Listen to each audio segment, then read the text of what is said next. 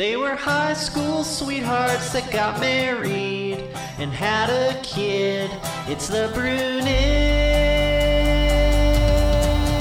In the swamp of DC, they tweet all day, but that's okay. They're the Brunigs. She is a journalist. He is a wonk. Wonk, wonk, wonk. They talk about the news or whatever they want. In the fight for justice, they're on your side. You can't deny it's the Brunigs.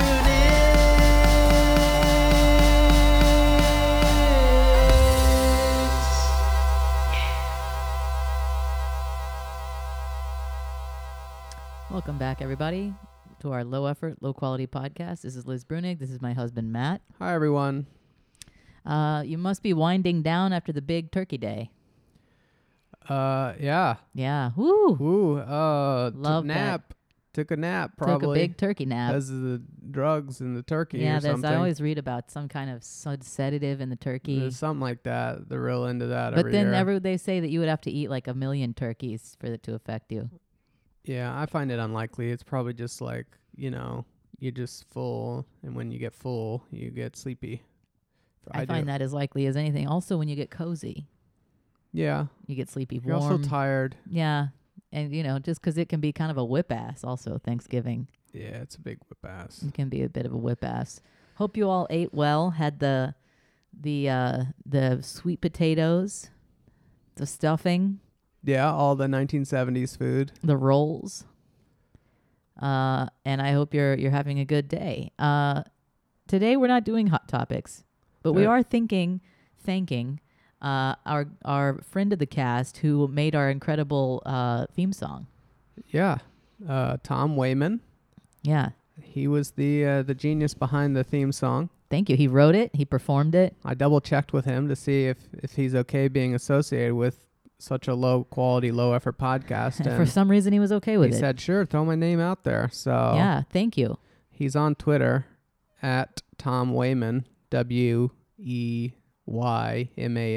Thank you, Tom. This song is great. It's probably the highest quality, highest effort thing about the podcast. No, it's great. It's creates fantastic. the illusion for new listeners. They get that song and like, oh, this is good. This is like some NPR level shit. Yeah. And then, for at least a minute, they're on that. And then, and then it's a disappointment from there. But you live in the illusion for a minute, and maybe you can justify the Patreon for that one beautiful golden minute. Yeah, I think it could work, and it could prime them. Yeah, it's like, oh yeah, this is good. This is good. Yeah, this is and good people, stuff. Your attitude matters. Yeah. They're like a total bullshit podcast. It's just two people sitting in their living room talking into mics. Wouldn't have a theme song. Right. This must, we have a studio. How wrong they are. But so thank you, Tom, and we're getting past hot topics today. Because we want to talk to you about something that we've been talking about a lot. The Blitzkrieg of the senses, the war on the will, the overload, the hypersaturation, the hedonic treadmill of a consumer society. Yes, that is the topic of the day. And I must say, I've spent many years of my life, as you know, I guess now moving on 15 to 16 years, thinking about capitalism and economic justice and these sorts of things. And I tend to be focused on, labor and capital and welfare. Those are, in fact, the 3 tags that I have on my website. That's what I'm limited to.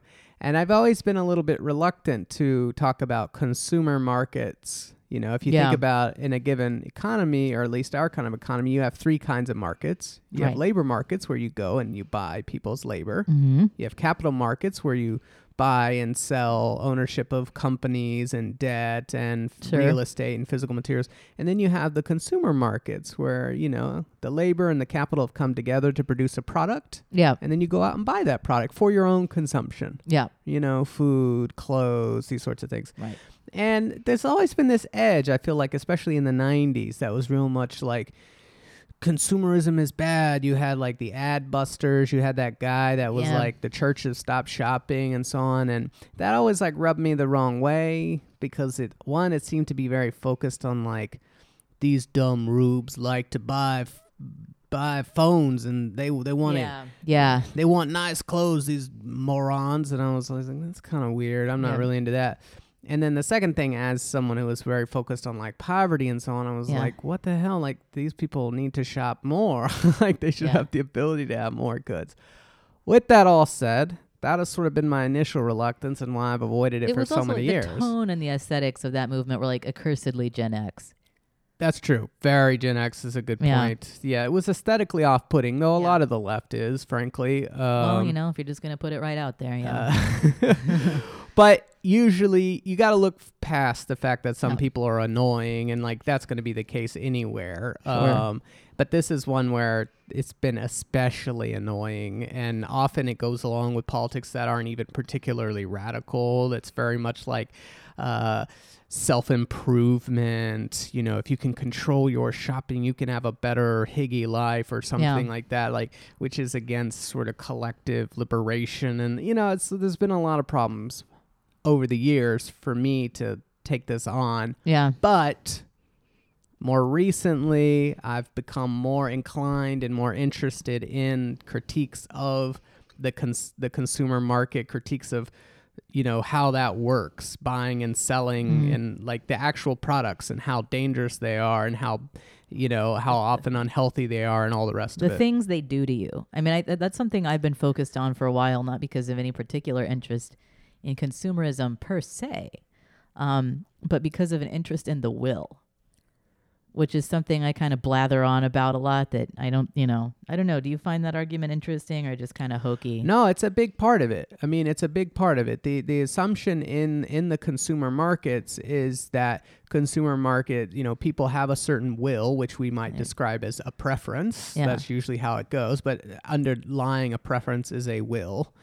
And then the consumer market is really good at satisfying those preferences because, you through the, invisible hand of buying and selling, you see what products fail, you see what people will. So my argument here, and it comes from a theological standpoint, and I've always, I take the Christian theological approach to capitalism. That's the lens there. Mm-hmm. And so Augustine was very, very interested in the will.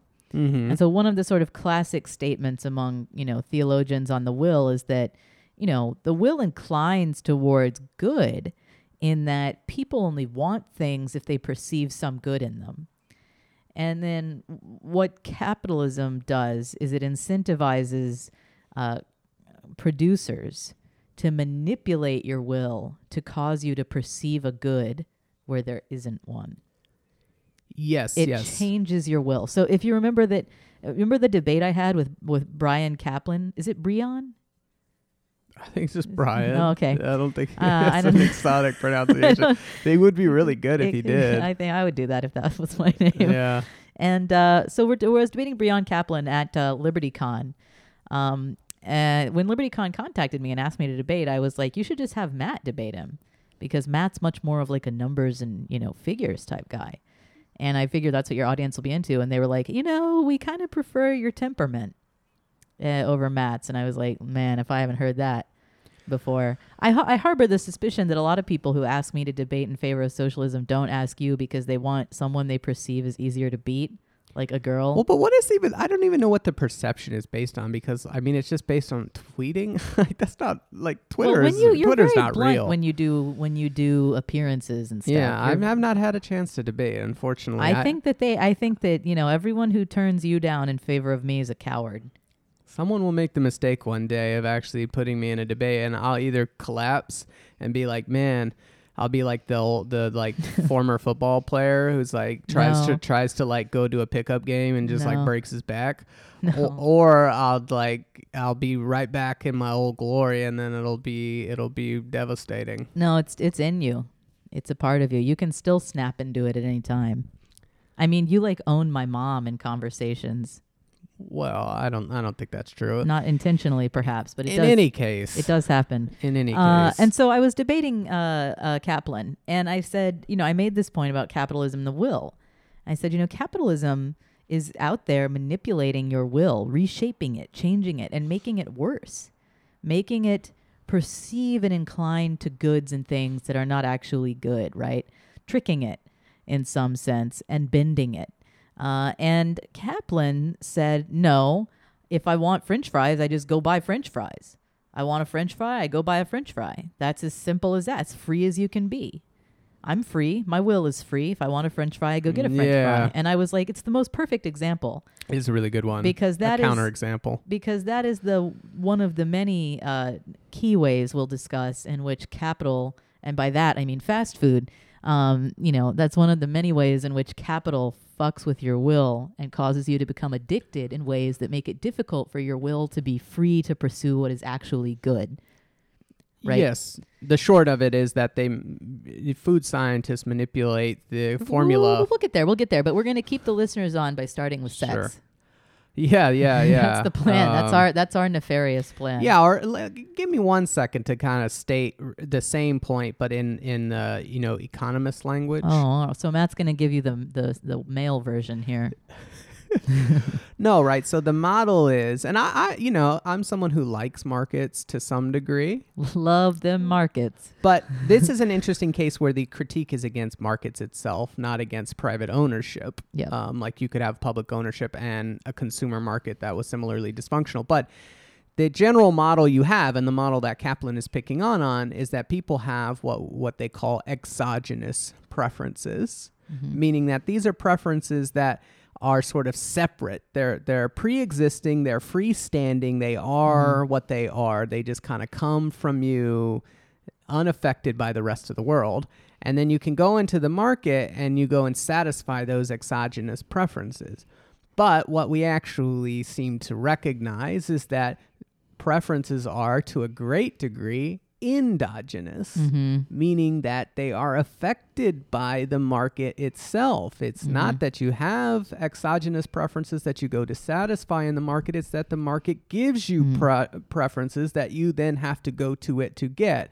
It's a sort of induced demand. They induce the demand. That's, of course, what marketing is all about. Yep. And then, of course, the way the products themselves are created can have that effect, which is what we'll get into with some of this recent writing about sex and all that sort of stuff. So last week, I think it was last week, a big essay came out about why young people are having less sex. Yeah, there was the Atlantic, I feel like, was the jumping off point. And this spurred this, there were many response articles. There was the Politico. Yeah. There was Ross Douthat in the New York Times. Yeah. And then there was Red give me a Scare. general overview. What is the view on why young people are having less sex? Oh, the article is so long. I don't read long articles. No, you don't. You don't read long text messages. No, there was a ton of stuff going on in it, and there is, of course, in the now vast secondary literature online, any explanation possible. The one that I suppose is relevant to this discussion is related to porn, or even just what you might generally think of as sex substitute products, because some of it is not even porn. Like there was like these Japanese masturbation eggs and like stuff like that. Sounds lovely. So it's sort of broadly speaking, I guess, sex substitutes that are provided by the market. I have to admit up front, I think it's fair to admit up front, I don't like porn. And I mean, I'm sure some of it is just my moral reasoning being from the position I am. But part of it is that I've seen like a ton of documentaries that are just following up with people who've worked in porn, and it just seems like a really god-awful industry. Well, yes.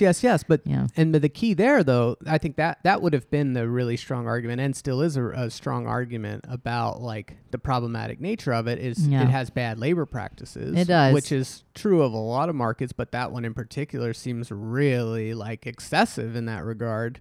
But the point here is it's not just the labor market of the porn industry is bad. It's that the consumer market is causing problems. And that is in all of the articles.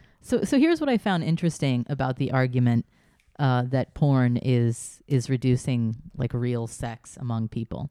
The one way of arguing that is saying, well, when you have a lot of sex substitutes, you just have options and it's the easier route, And then the other one is the argument that porn has actually reshaped the kind of sex people want to have, such that it's actually kind of a drag, especially for women, right? And the third is that porn has reshaped the kind of sex people want to have, such that normal kind of sex with a normal looking person who's going to have some acne spots and maybe a pimple on their butt and like a little bit of pudge or body hair, it's made that unacceptable.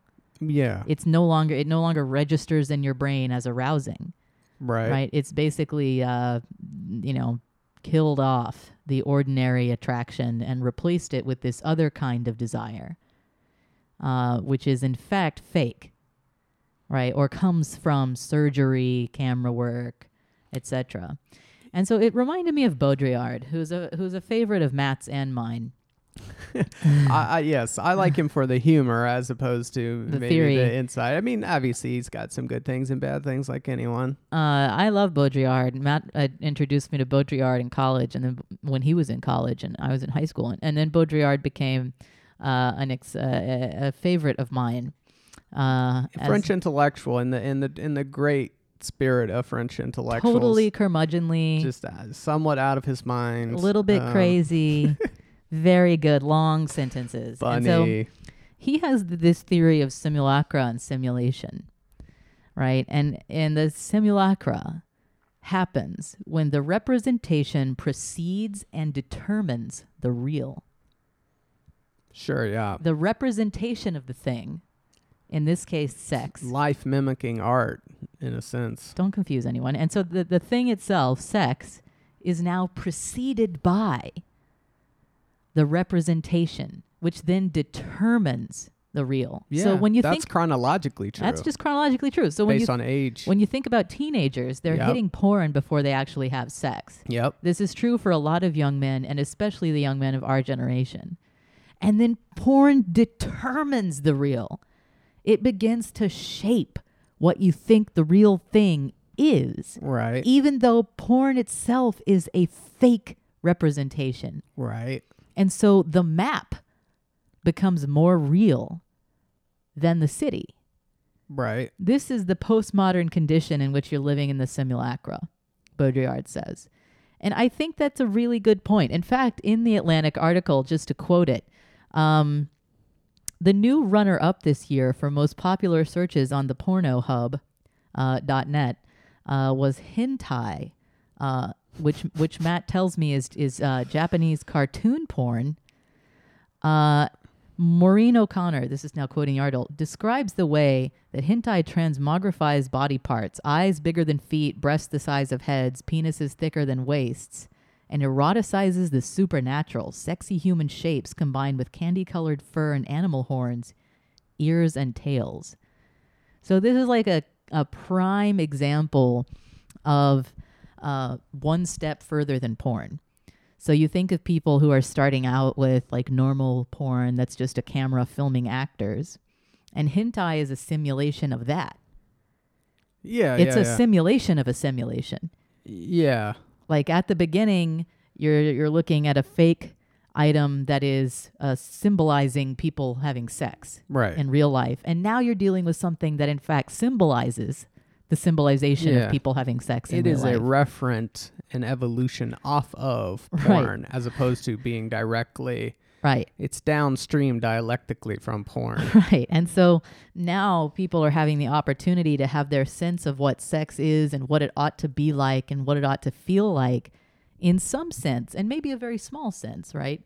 But in some sense, determined by this thing, which is in fact a simulation of a simulation. And as you were saying, that's the fear of like the sex robot world, but it's already here. It's already here. We're already there. We already have, yes. I mean, essentially simulated sex. We've had that for a long time, but Yeah. it's gotten to the point of high quality enough that it is taking, you might say, market share away from ordinary sex. Because that's sort of when I read this, I felt like some of the framing was a little bit not as perfect as I would have liked. Because to me, the cleanest way to think about it is like, in an economist market kind of term and say, instead of talking about how these things are impinging upon sex, Yeah. you say, well, we have this thing, let's not call it sex, but let's maybe for more universalist reasons call it like the orgasm market. Yeah. And in the orgasm market, you have a lot of different players. Mhm. You know, you have ordinary sex, and then you have porn, and then you have devices Yeah. of some sorts like the eggs or the other toys, and Yeah. and then you've got also sex workers. Yeah, You've got sure. a number of options, and what appears to be happening is not that the orgasm market is getting smaller. In fact, it probably is getting a little bigger. It's that the market share of the non-ordinary sex options, their market share is just exploding. Yeah. And that seems to be like the primary mechanism. It's just they're taking share because they can offer so much more Yeah. that more like pushes the buttons in the brain. But Right. then the secondary aspect of it is not just market share, but there is probably a secondary aspect, which is what the pieces are picking up on, and that is that these alternatives don't just steal orgasm market share. It's that they also so fry the brain that they diminish, your willingness, just objective willingness to do normal sex acts because they're not as pleasurable because your brain has been brought to such a high watermark that you That's can't the thing. go down. And so I think, and there's some studies on this. There's research on porn kind of ratcheting it up and up and up and up into simulation upon simulation upon simulation, and also upon extreme. So like, here's a great study. 2012 Reddit NoFap produced a member survey. Oh, I'm not sure if I would call that a study, but Well, it's in the world of a study, I guess. it's an attempt. It's a shot in the to not use a pun, which found that over 60% of its members' sexual tastes experience significant escalation through multiple porn genres. So some people said to the question, did your taste in pornography change? 29% said my taste did not change significantly. 36% said my taste became increasingly extreme or deviant, and this caused me to feel shame or stress. 27% said my taste became increasingly extreme or deviant, and this did not cause me to feel shame or stress. Oh, well, Now, all you right. are dealing with people who don't want to masturbate, so you're going to be getting a particular These are sample. people who have developed a pathological, Right. a self-admitted So pathological. at least some of these people are saying, the ratcheting up hit me. It worked. Right. I was attracted to more and more niche and deviant and more violent or whatever. And I think some other studies have attempted to kind of track that down as well. And then that has impacts, like I was saying, on forming the idea of sex.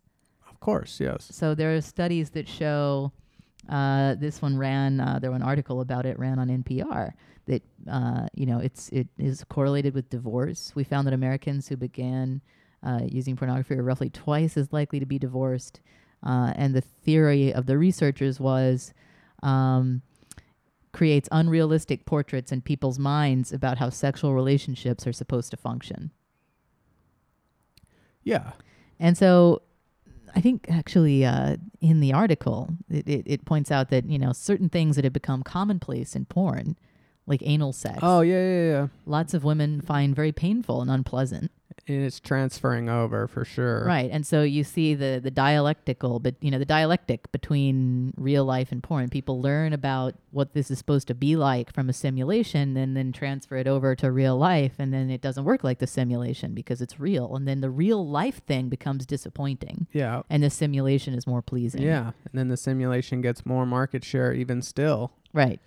You turn back to it. Yeah. And so, because you tried the other product and it was not as good. and this isn't to judge anybody's, for using porn, right? Because it's part of a planned market campaign, Yeah. right? That's the key, I think. Yeah, or you're not where- an idiot for falling victim to it, right? I think that's the key insight where I feel like we depart to some degree from these pieces, which are treating this like a sui generis sex thing. Yeah. And our position, to whatever degree is that this is not a sui generis sex No, thing. no.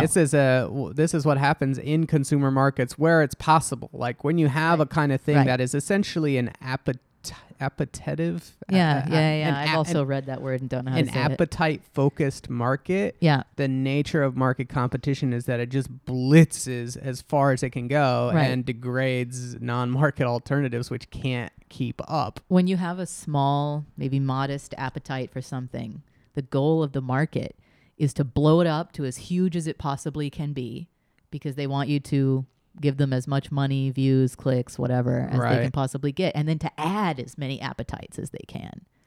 That's true Right. as well. If you have an appetite for something, they're going to say, here, have an appetite for 1 million. There's a great line out of a poem, I think is by Louise Gluck, and it's about Hades. And I think Persephone speculates about him. If you have one appetite, you probably have them all. And I think that is a big bet placed by companies that are competing in the market for orgasm share. Is that if you don't have an appetite right now, I can give it to you. Yes. And I can increase the ones you do have or change them in some way. Right. But the question is it good for you? There's the customer acquisition component where they have to go out and find people who may not necessarily be interested. And of course, that's why you see ads and marketing and so on. And then there's after you acquire the customer in the first place, there's the ratcheting up and, essentially addicting, or at least attempting to addict to the product. In fact, this poem is even more sinister than I remembered it because it's Hades speculating about Persephone as he watches her smell wildflowers. He thinks, if you have one appetite, you have them all. And of course, we know how that myth ends, except Matt probably doesn't. Yeah, I'm kind of lost, but Anyway, and so I think that's like how you fit the porn story into the story about how these markets are impacting people. Yes. Right. And I think that takes the pressure off, like, because a lot of these stories are formed like weird, dopey millennials. Yeah, they're generational I think components. that's unfair. I think that's really unfair. Yeah. There's just sort of general cultural, like this is a cultural phenomenon. But at the base of it, I feel like, and because it's so analogous to other markets, which we'll get into, like food and tech and all the rest of it, it really seems to be a symptom of a broader problem, which is that in certain product markets, the way to succeed is through basically trying to maximally addict, maximally push pleasure buttons and dopamine buttons and all the rest of it. And this is just how you do that in the sex market. In the sex market, right. And I mean, you see people kind of buckling under it to some degree. There's like No Nut November.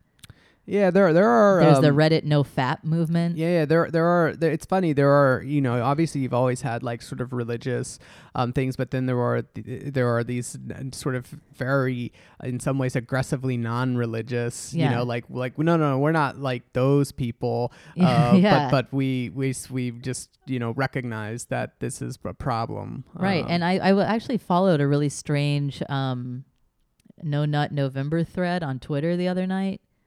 Where I guess on a Reddit forum, someone had complained that their partner was engaging in No Nut November, and she was asking, like, is this basically a break-upable offense? Like, he ain't nothing. So I actually don't understand. Is No Nut November only anti-masturbation, or you also it's can't? no nutting. No nutting. Well, I learned in this thread. What is even the point of that? Well, and that was also my question. But as looking through the thread, what people were talking about is they felt like their willpower was under assault, and they just wanted to take it back. Okay, so they kind of they're over-inclusive to try to get even stronger. Right, and that's how they talk about it. They talk about it in like these. I mean, it's the internet, so everything's ironic and stupid. Sure. And said semi-jokingly, but the way they talk about it is like ascension. In like almost spiritual terms. They're like, I am going to gain total mastery over myself. And the implication is I live in a world where that is really, really, really, really hard. So like people know their wills are in some way being manipulated by the world they live in, by the pornographization of everything is one thing people talk about. But then also just like, regular porn itself and the availability of it. And I think that not all the time and not every day, but sometimes some people clearly kind of chafe under that a little bit to also risk a pun. Yeah, I could see that. And then, I mean, not that it doesn't manifest in really strange ways. Like, it manifested in this thread in a kind of misogynistic way. Yeah, well, Unsurprisingly, blaming women for people the don't shit always the market's doing. know how to respond to. People can identify problems without knowing what to do about them. This is part of the, not to go too far astray, but with some of the problems I've had with some of the like personal experience type movements, it's like, I believe certainly that people with personal experience probably have a slightly better ability to identify problems, but I don't know that they have a better ability to figure out what they're all about and tell you what the solution is. And this is, I think, a classic example of this. Is people feel a problem and they don't know. They could go in all sorts of directions. They can go in directions of being like women suck. They can go in directions of being like the markets are the problem. The culture is the problem. There's all sorts of ways that you can go. But there's 100 things you can blame it on. It's still notable that they're all recognizing it. It's sort of like, oh, we all recognize alienation under capitalism or something, but we go in different directions with it. You might go blood and soil fascism. You might go, communist, whatever. Aestheticism. You might just retreat, go full on Walden Pond and whatever. It'd be hard to blame you because I think it's easy to sense like ambiently in the air there's something that you don't like about the way these companies are using you. But it's hard to describe it or know what to do about it. But even putting companies into the claim, or that there's too much credit. There's just like Mark Fisher would say about capitalism. There's just some eerie ambient force. Yeah, and it's hard to because all of these things look like separate things, right? I mean, especially in the case of porn, it's like, well, these appear to all be coming from different places. What does a cartoon have in common with a studio production? Have in common with an amateur vid? Thing.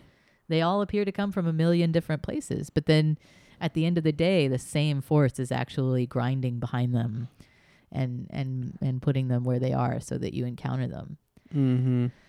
So also came out in that article that one reason people are having less sex is because they just aren't getting married, and it's just kind of irregular. Oh, yeah, that's part of it, sure, so, congrats to us. I mean, weird flex, I know, but... Less access to it because you're single or whatever. You could see that. But, yeah. But and then the second example that we've been talking about is food. Food is and this brings us back to the Brian Kaplan. Yeah, the French fry. Yeah, there's been a lot of books actually written recently, and it also just seems to be intuitively the case that, large food companies, they hire food scientists to engineer food to reach certain bliss points. Is actually, I think, what they call them, and it's the researching methods are pretty straightforward. It's like you start with a product that has a certain amount of sugar in it. Then you give it to some testers and they say whether they like it or not. Then you increase the sugar and you say, is this better or worse? And they say better. And then you increase the sugar again. You say, is this better or worse? And they say better. And you just keep doing this until they finally say worse. Yeah. And then the one right before that's the bliss point. And you can do that for all sorts of component ingredients. Yeah. And with salt or whatever else. And you can therefore sort of scientifically determine what is like maximally going to trigger the brain and get people maximally addicted. And that's like a big part of the food system at this point. There's a great quote from Michael Moss in the New York Times Magazine, an article in 2013 called The Extraordinary Science of Addictive Junk Food. So just to read it to you. The public and the food companies have known for decades now, or at least since this meeting, referenced in the article, that sugary, salty, fatty foods are not good for us in the quantities that we consume them. So why are the diabetes and obesity and hypertension numbers still spiraling out of control?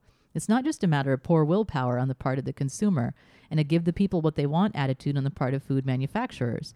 What I found over 4 years of research and reporting was a conscious effort taking place in labs and marketing meetings and grocery store aisles to get people hooked on foods that are convenient and inexpensive. I talked to more than 300 people, formerly employed or employed by the processed food industry, from science to marketers to CEOs. Some were willing whistleblowers, while others spoke reluctantly when presented with some of the thousands of pages of secret memos that I obtained from inside the food industry's operations. What follows is a series of small case studies of a handful of characters whose work then and prospective now, sheds light on how the foods are created and sold to people who, while not powerless, are extremely vulnerable to the intensity of these companies' industrial formulations and selling campaigns. So I'm like, yeah, you want a French fry, but what is the nature of that want? Yes, it is an induced desire, an induced preference. Right. At least to some degree. And there was a quote from this Coca-Cola executive I saw in a similar story a while ago. I think it was about massive diabetes in one of these towns that is just like full of Coke. And I thought it was interesting because it was like the way I might think about how you would run a company that sold Coke, which was our goal is to try to get as many ounces of Coke through as many bodies as possible. Exactly. It's like, okay. Yeah. It's like, no. That is actually, you think about what is your charge as the Coke company man who is supposed to compete in a market. Well, what quantity is relevant? The quantity is how many ounces of Coke am I pushing through human bodies? That's the quantity that I'm trying to max. And it's like, okay, well, how do I max that? Right. Well, I create it and try to make it as addicting as possible and all the rest of it. But like, obviously that is separate from what we should want to achieve through this market. Like the mechanisms of competition in this market are such that you unavoidably reach that conclusion. Right? This is the nature of it. It's not even just like, well, this evil corporation, like to some degree, sure. But like, if we're going to talk about invisible hands, this is a perfect case where we're like, well, the invisible hand of a market in food consumption, the way that leads just through an evolutionary process of some companies succeed and some companies fail is a scenario where the surviving companies at the end of this iterative process are just like addiction peddlers. Right. And so it's like, it's the exact same process and procedure as the first industry we talked about, where it's like you have an appetite for food. Right. We know you have an appetite. Is it possible that we can blow it up by pushing on the brain buttons and then add a bunch on? Right. You know, shit you didn't even know about.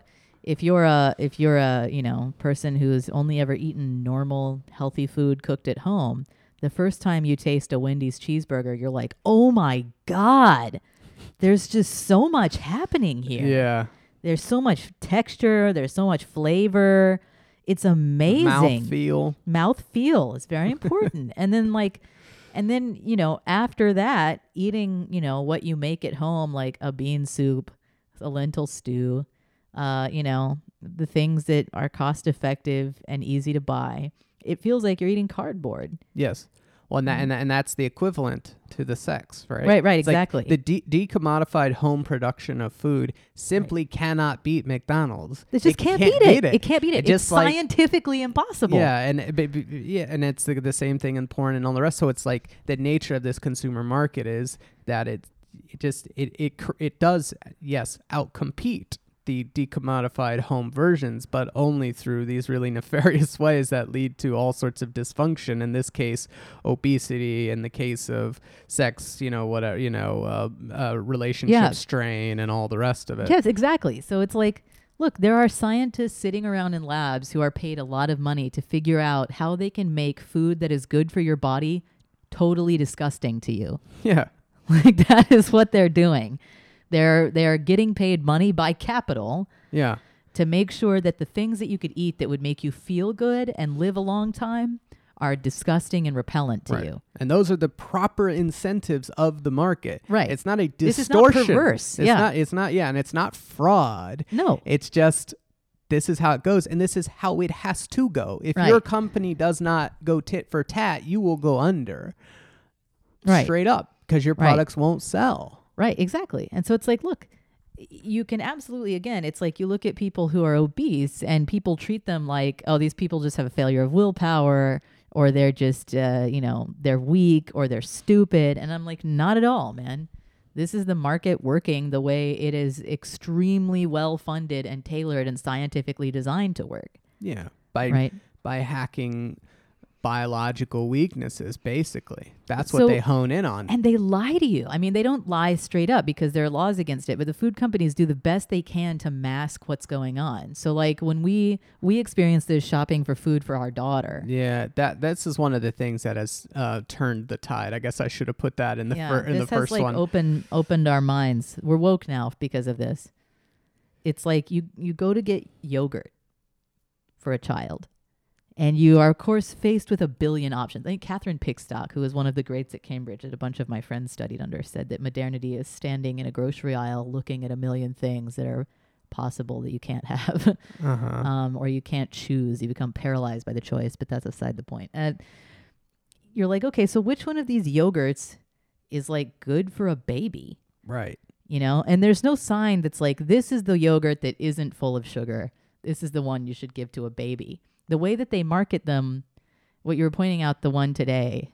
The Wee It like comes in a little glass pot. It's glass. So Ooh, it must be fancy. It seems kind of artisanal yeah, or and it's homemade. called Wee. It looks French. It looks like what skinny French ladies eat. Right, and they're like, so this isn't shitty American yogurt like Yoplait. Yeah. This is a French-style European yogurt. Yeah, and it you're doesn't- like, It okay. doesn't have a dinosaur on the. Yeah, it's not like, or Spider-Man or it's something. sophisticated Whole Foods You're ass like, yogurt. Okay, yeah. So like that seems like something that might be healthy. And then you look at the back and it's solid sugar. It's ice cream, Yeah. basically. It has more than half the daily recommended amount of sugar for a 2-year-old. Just eating that would get you, I didn't do the exact math, but it's like, oh no, actually it did. It was 60%. It gets you 60% of the way there. So, and it's true. And it's what's really sad about it or uncomfortable about it from the standpoint of a parent is parenting is, it takes a lot of time. It takes a big cognitive load, Yeah. a lot of effort and that sort of thing. And it's like, and then at the same time as all of this, the food system of my society is conspiring against me, and I'm having to be on defense at all times. I can't just go into the supermarket and there's like an area where it's like, yep, you buy this stuff and you're for sure good. It's like, Right. no, like 80% of this stuff, you got to be careful with the kid because it'll create neurological addictions or she'll overeat it. Or Right, and it's very hard to resist a kid It's as very well. hard Like because these companies know that once your kid has had a sugary yogurt, they're never going to want, a normal yogurt. Yeah, you give her a normal yogurt now, and it's like, ugh. And I mean, like, you can transition through it. You just got to power through it for a little bit, but it's hard. And she'll go around going, yogurt, because she wants that right thing, and, which is basically candy. and you're like, look, man, I'm sorry that you ever tasted that. I was doing my best, but I made a mistake. Yeah, it's hard not to make a mistake Right, because it's- everything is conspired against you. Right, everything is conspiring against you, and you're like, look, I want to give you food that is not going to hurt you, and by hurting you, I not only mean like making you, overloading you with sugar at the moment. A risk for diabetes runs in Matt's family, so we're very careful about that. But I also don't want to like let these companies fuck up your will Yes. and addict you and distort your appetites in ways that make life hard for you. Yes, it's a sort of one-way ratchet. Right. She can't, if you get her going on it, then it's going to be hard to get her down. Yeah. But it's so hard not to step on that minefield. It's just like any other drug. Right, exactly. It's like, don't try that first cigarette. It's everything that has any kind of sensory element to it turns into a vice. Yeah. In normal, ordinary, regular, plain, healthy capitalist competition, that's where it winds up, because that's how you will succeed. You will not succeed putting out a flavorless yogurt Yeah. that has no sugar in it. Right. Yoplait is going to kill you. Yeah. If you're like, look, this yogurt won't hurt your child. Right. Or you inevitably there, I guess, forms a kind of undercurrent of product for people who are very sophisticated and know what they're looking for. But how many of them, It's so hard to find. because not because people are stupid, not because Yeah. they're ignorant, but because they're so thoroughly outmatched by these companies. Right. Right. And that's only for like kids. Right. How many individual consumers, if anything, Right. can compete with multi-million-dollar corporations that are paying scientists, artists, writers, I mean, tons and tons and tons of funding, tons of studies just to deceive and manipulate you. Like, how do you compete with that? It's really hard. You're up against such a already massive force. Working full time and caring for a Raising kid, a and kid then you've got to. and- It's the same thing with all the almost sort of libertarian notions of, oh well, you don't need a regulation. The market will punish bad actors, and it's Nope. like, well, okay, so under this world, I need to spend a few hours each day basically reading consumer reports and trying to judge. And also, let's not forget that they will themselves flood review sites with course. stuff. So you got to navigate that also. Markets will punish bad actors, but markets will also change what you think bad is. Yeah, And it makes it impossible for you to defend yourself against them, up to a point. They have this. The most egregious is the Mott's for Tots, which we actually did purchase for a little bit because it was like, oh, okay, it's like juice or whatever, and it's for tots. Yeah. And then we very quickly got off that because you could tell immediately that it was like juice. At times it didn't make sense, but it's like this is horrible. It's like they are literally putting in their marketing Yes. materials, this is for children. This is for babies. And it's meant to disarm you. Because Yeah. maybe you heard that you shouldn't have juice, but they're like, this is low sugar juice. And it's like, but that's still bad. It's like, oh, this is 40% less sugar than the original version that has 10,000 grams of sugar. Yeah. It's like, oh, this is still an unhealthy amount of sugar. Right. And there's all kinds of, I mean, you see juice commercials on TV. It's always like a little child with their grandpa being like, I love juicy juice. Yeah. Or like Welch's, nothing but grapes. But Right. it's like there's so much that goes on between the grape and the juice bottle. I mean, but this is all like, I think a lot of people know advertising isn't legit.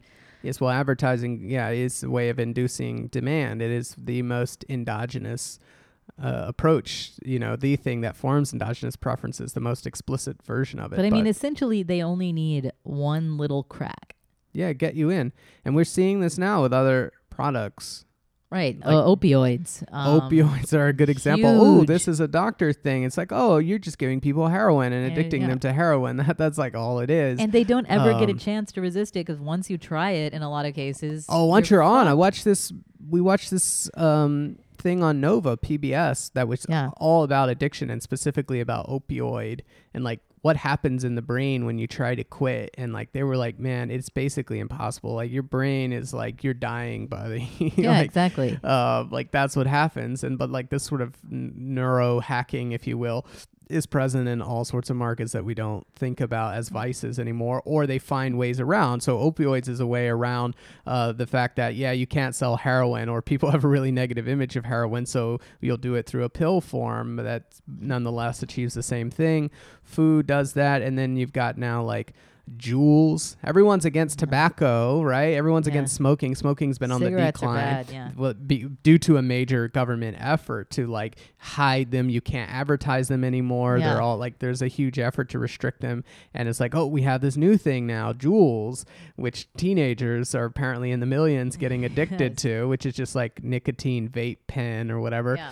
that it just tickles the brain, just bursts it with energy. I think you can get Juuls with flavors, right? Like, so it's just and the New York Times had a piece now, and they're saying that they're eliminating a lot of their flavors, but they're still going to keep mint, which is the main one that people really like. But yeah, there's that, and then the other industry is the tech, and this is a little bit this is kind of well trod at this point, but it's worth pointing out since it's on theme that there's a lot of research that's basically about how devices are addicting and that they're engineered to be that way. And then there seems to be an undercurrent in Silicon Valley of people who are like, this is really immoral. I really don't like what we're doing. Like stuff like putting the little red number, where it's like you have 1, 2, 3, 4, whatever, like unread things on Facebook or unread things on Twitter. Like that's designed to like get you going, or like the little noises on your app when you update the Twitter. Yeah, little haptics. Like that's literally just like Pavlovian ringing a bell with food. And like the infinite scroll is another thing. Like there are all these design choices that are basically meant to just say, here's how we can maximize the attention market. That's another market that's kind of appetite-ish. And we can use addicting ploys to dominate that market, just like the food manufacturers dominate it. And then once again, what does it crowd out? It crowds out decommodified interaction. Right. People are, like they say, we're at a restaurant and everyone's just on their phone or whatever. Right. But like the common theme there is, well, yeah, the phone, they're much better at Yeah. stimulating you than human to human decommodified interaction. The Yeah. food companies are better at making you feel more pleasure than at home decommodified production. The porn companies are better at making you feel more pleasure than decommodified regular sex. And the phone companies and the tech companies Right. are better at making you feel more pleasure than person-to-person decommodified Right. communication. And it's sort of like, those are just some examples, but it's like, that's how it's working. And that is Right. how the consumer market must work. Right. Yeah. No, I think that's exactly right. And I think it manifests in so many different Right. in environments, and they're all areas where we have an appetite, right? Yeah. You want And- sex, and you want key. food, you want contact. Food, like key areas, right? Yeah, like key it's like, areas. well, you want to talk about alienation. Obviously, there are a lot of things going on, but it's like these particular markets, the one we're talking about here, are so key Yeah. to human connection that like I could see a very strong argument that's like a lot of the alienation is these consumer markets and how they're dysfunctional. Yeah, absolutely. They're messing up your relationships with sex. They're messing up your communication with other people, Right. which is a huge part of it. They're messing up sort of food, which has always been a big cultural thing. We eat Right. together and so on. They're messing up those avenues, which are Right. like the key parts of relationship building, which are key parts of happiness in a social animal. They're coming in and just wrecking them. Yeah. And changing what you want out of them. Yeah. Then they're not even pleasurable. It's not even just like, oh yeah, the you know, in addition to them just like taking more of your attention away or taking more of your calories away or taking more of your orgasms away, they also just, you know, make the other experience itself negative. Like to the extent that you continue to do it, you're kind of like, you're just disappointed. You Yeah. know? Everything seems kind of pale and colorless compared to the shit you can get on the market, right? Sex compared to porn. It's like, what is this? This person doesn't look perfect. And also they like have will, you know, they have interests of their own, and like they don't perform for me. And like the sex is not in porn. The sex is like isolated from real life. It's like you just take the sex and like clip it out of a real relationship or real human context. But in real life, sex is like part of an ongoing something with this person. And like also you're tied into the community with them in some way. Your friends know them. They know you. I mean, it complicates things hugely. And this is like, look, isn't this product so much better? Doesn't it just push directly on the brain button? Yeah. It's, In a totally uncomplicated way. And the same thing with, you know, with the food, right? I mean, it's, you know, how can, you know, the chicken soup I made today ever stack up to a Chick-fil-A chicken sandwich? yeah.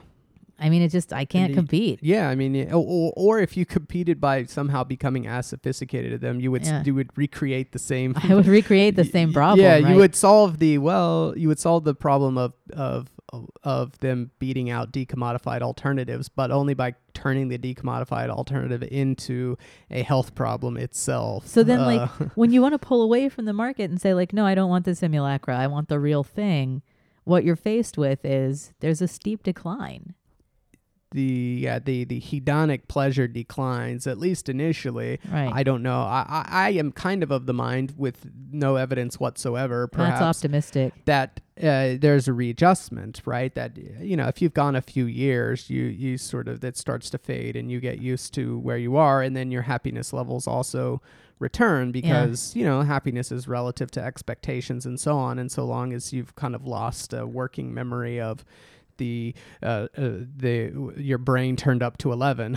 you know? Like if you want to quit opioids, if you want to quit processed food, if you want to quit porn, if you want to quit any of those things, what you get in real life and oftentimes is better for you, if you were in a problematic place before.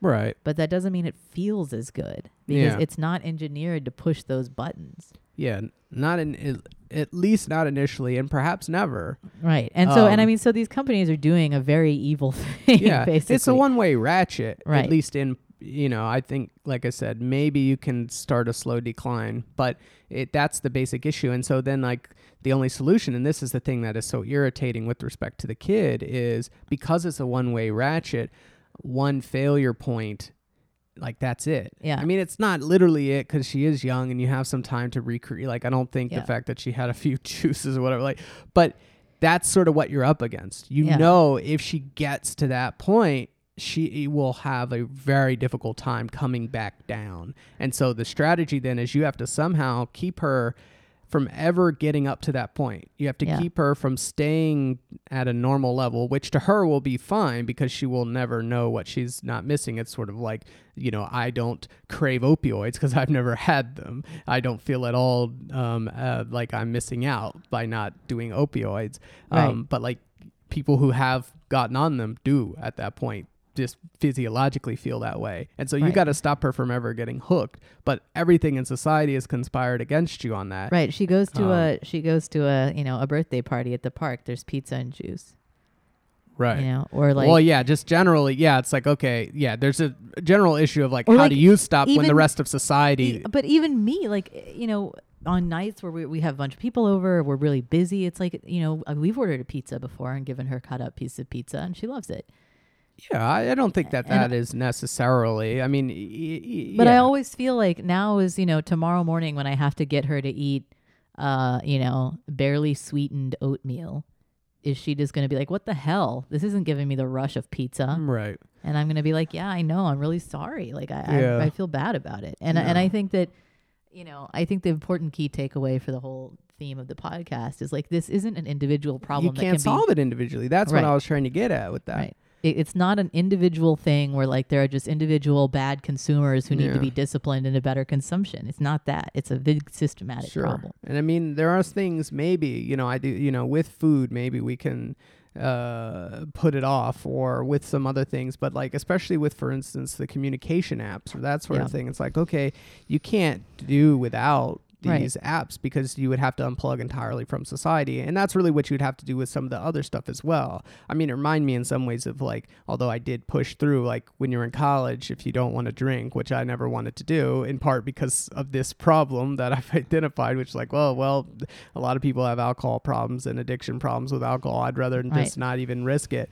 But you're like inundated with it. And it's like, well, shit, I feel, it's like I can become a recluse. Or the only way to avoid this is to become a recluse, which no one wants to do. And then that's true of the apps. That's true to some degree with the food. That's, it's also true of the porn. I mean, if no one is having sex among young people, you can like quit the stuff, but like now what? Everyone else is still in it. Yeah. Right. Yeah. It doesn't fix, a systematic problem can't be fixed by individual activity on the part of one person. Yeah. It's very, very difficult. It's very difficult. It's very hard. So, I think that's basically the lesson of the, it's like as with all Matt things. has put the baby on Soylent, is what I'm saying. As with all things, it's systems. Well, Soylent is another interesting. No, we're not actually feeding the baby Soylent. No.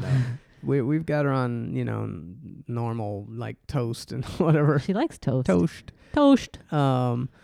She loves toast, and she doesn't want me to cut it up. She just runs around with a whole piece of toast. She wants the whole piece. And just gnaws on it. Yeah, she puts too much. She stopped wanting to cut up bananas as well, which is actually quite convenient. Yeah, you peel the banana, she eats the banana. She just gnaws it all the way down. The other night, I spent a bunch of time making her a dinner, and she just wanted like 2/3 of a banana and 5 grapes. Yeah. I was like, whatever, dude. It's up to you, I guess. This would have been like ambrosia to an ancient person, so. It's all relative. It's all relative. That's part of the issue. You have truly feasted for a Neolithic baby. The hedonic treadmill. Yeah. But yeah, I mean, I think so, to tie a bow around it, it's like, this is an overall systematic problem. It's the same thing with all of these things where, in general, people focus so much on individual stuff, whether it's poverty or whatever.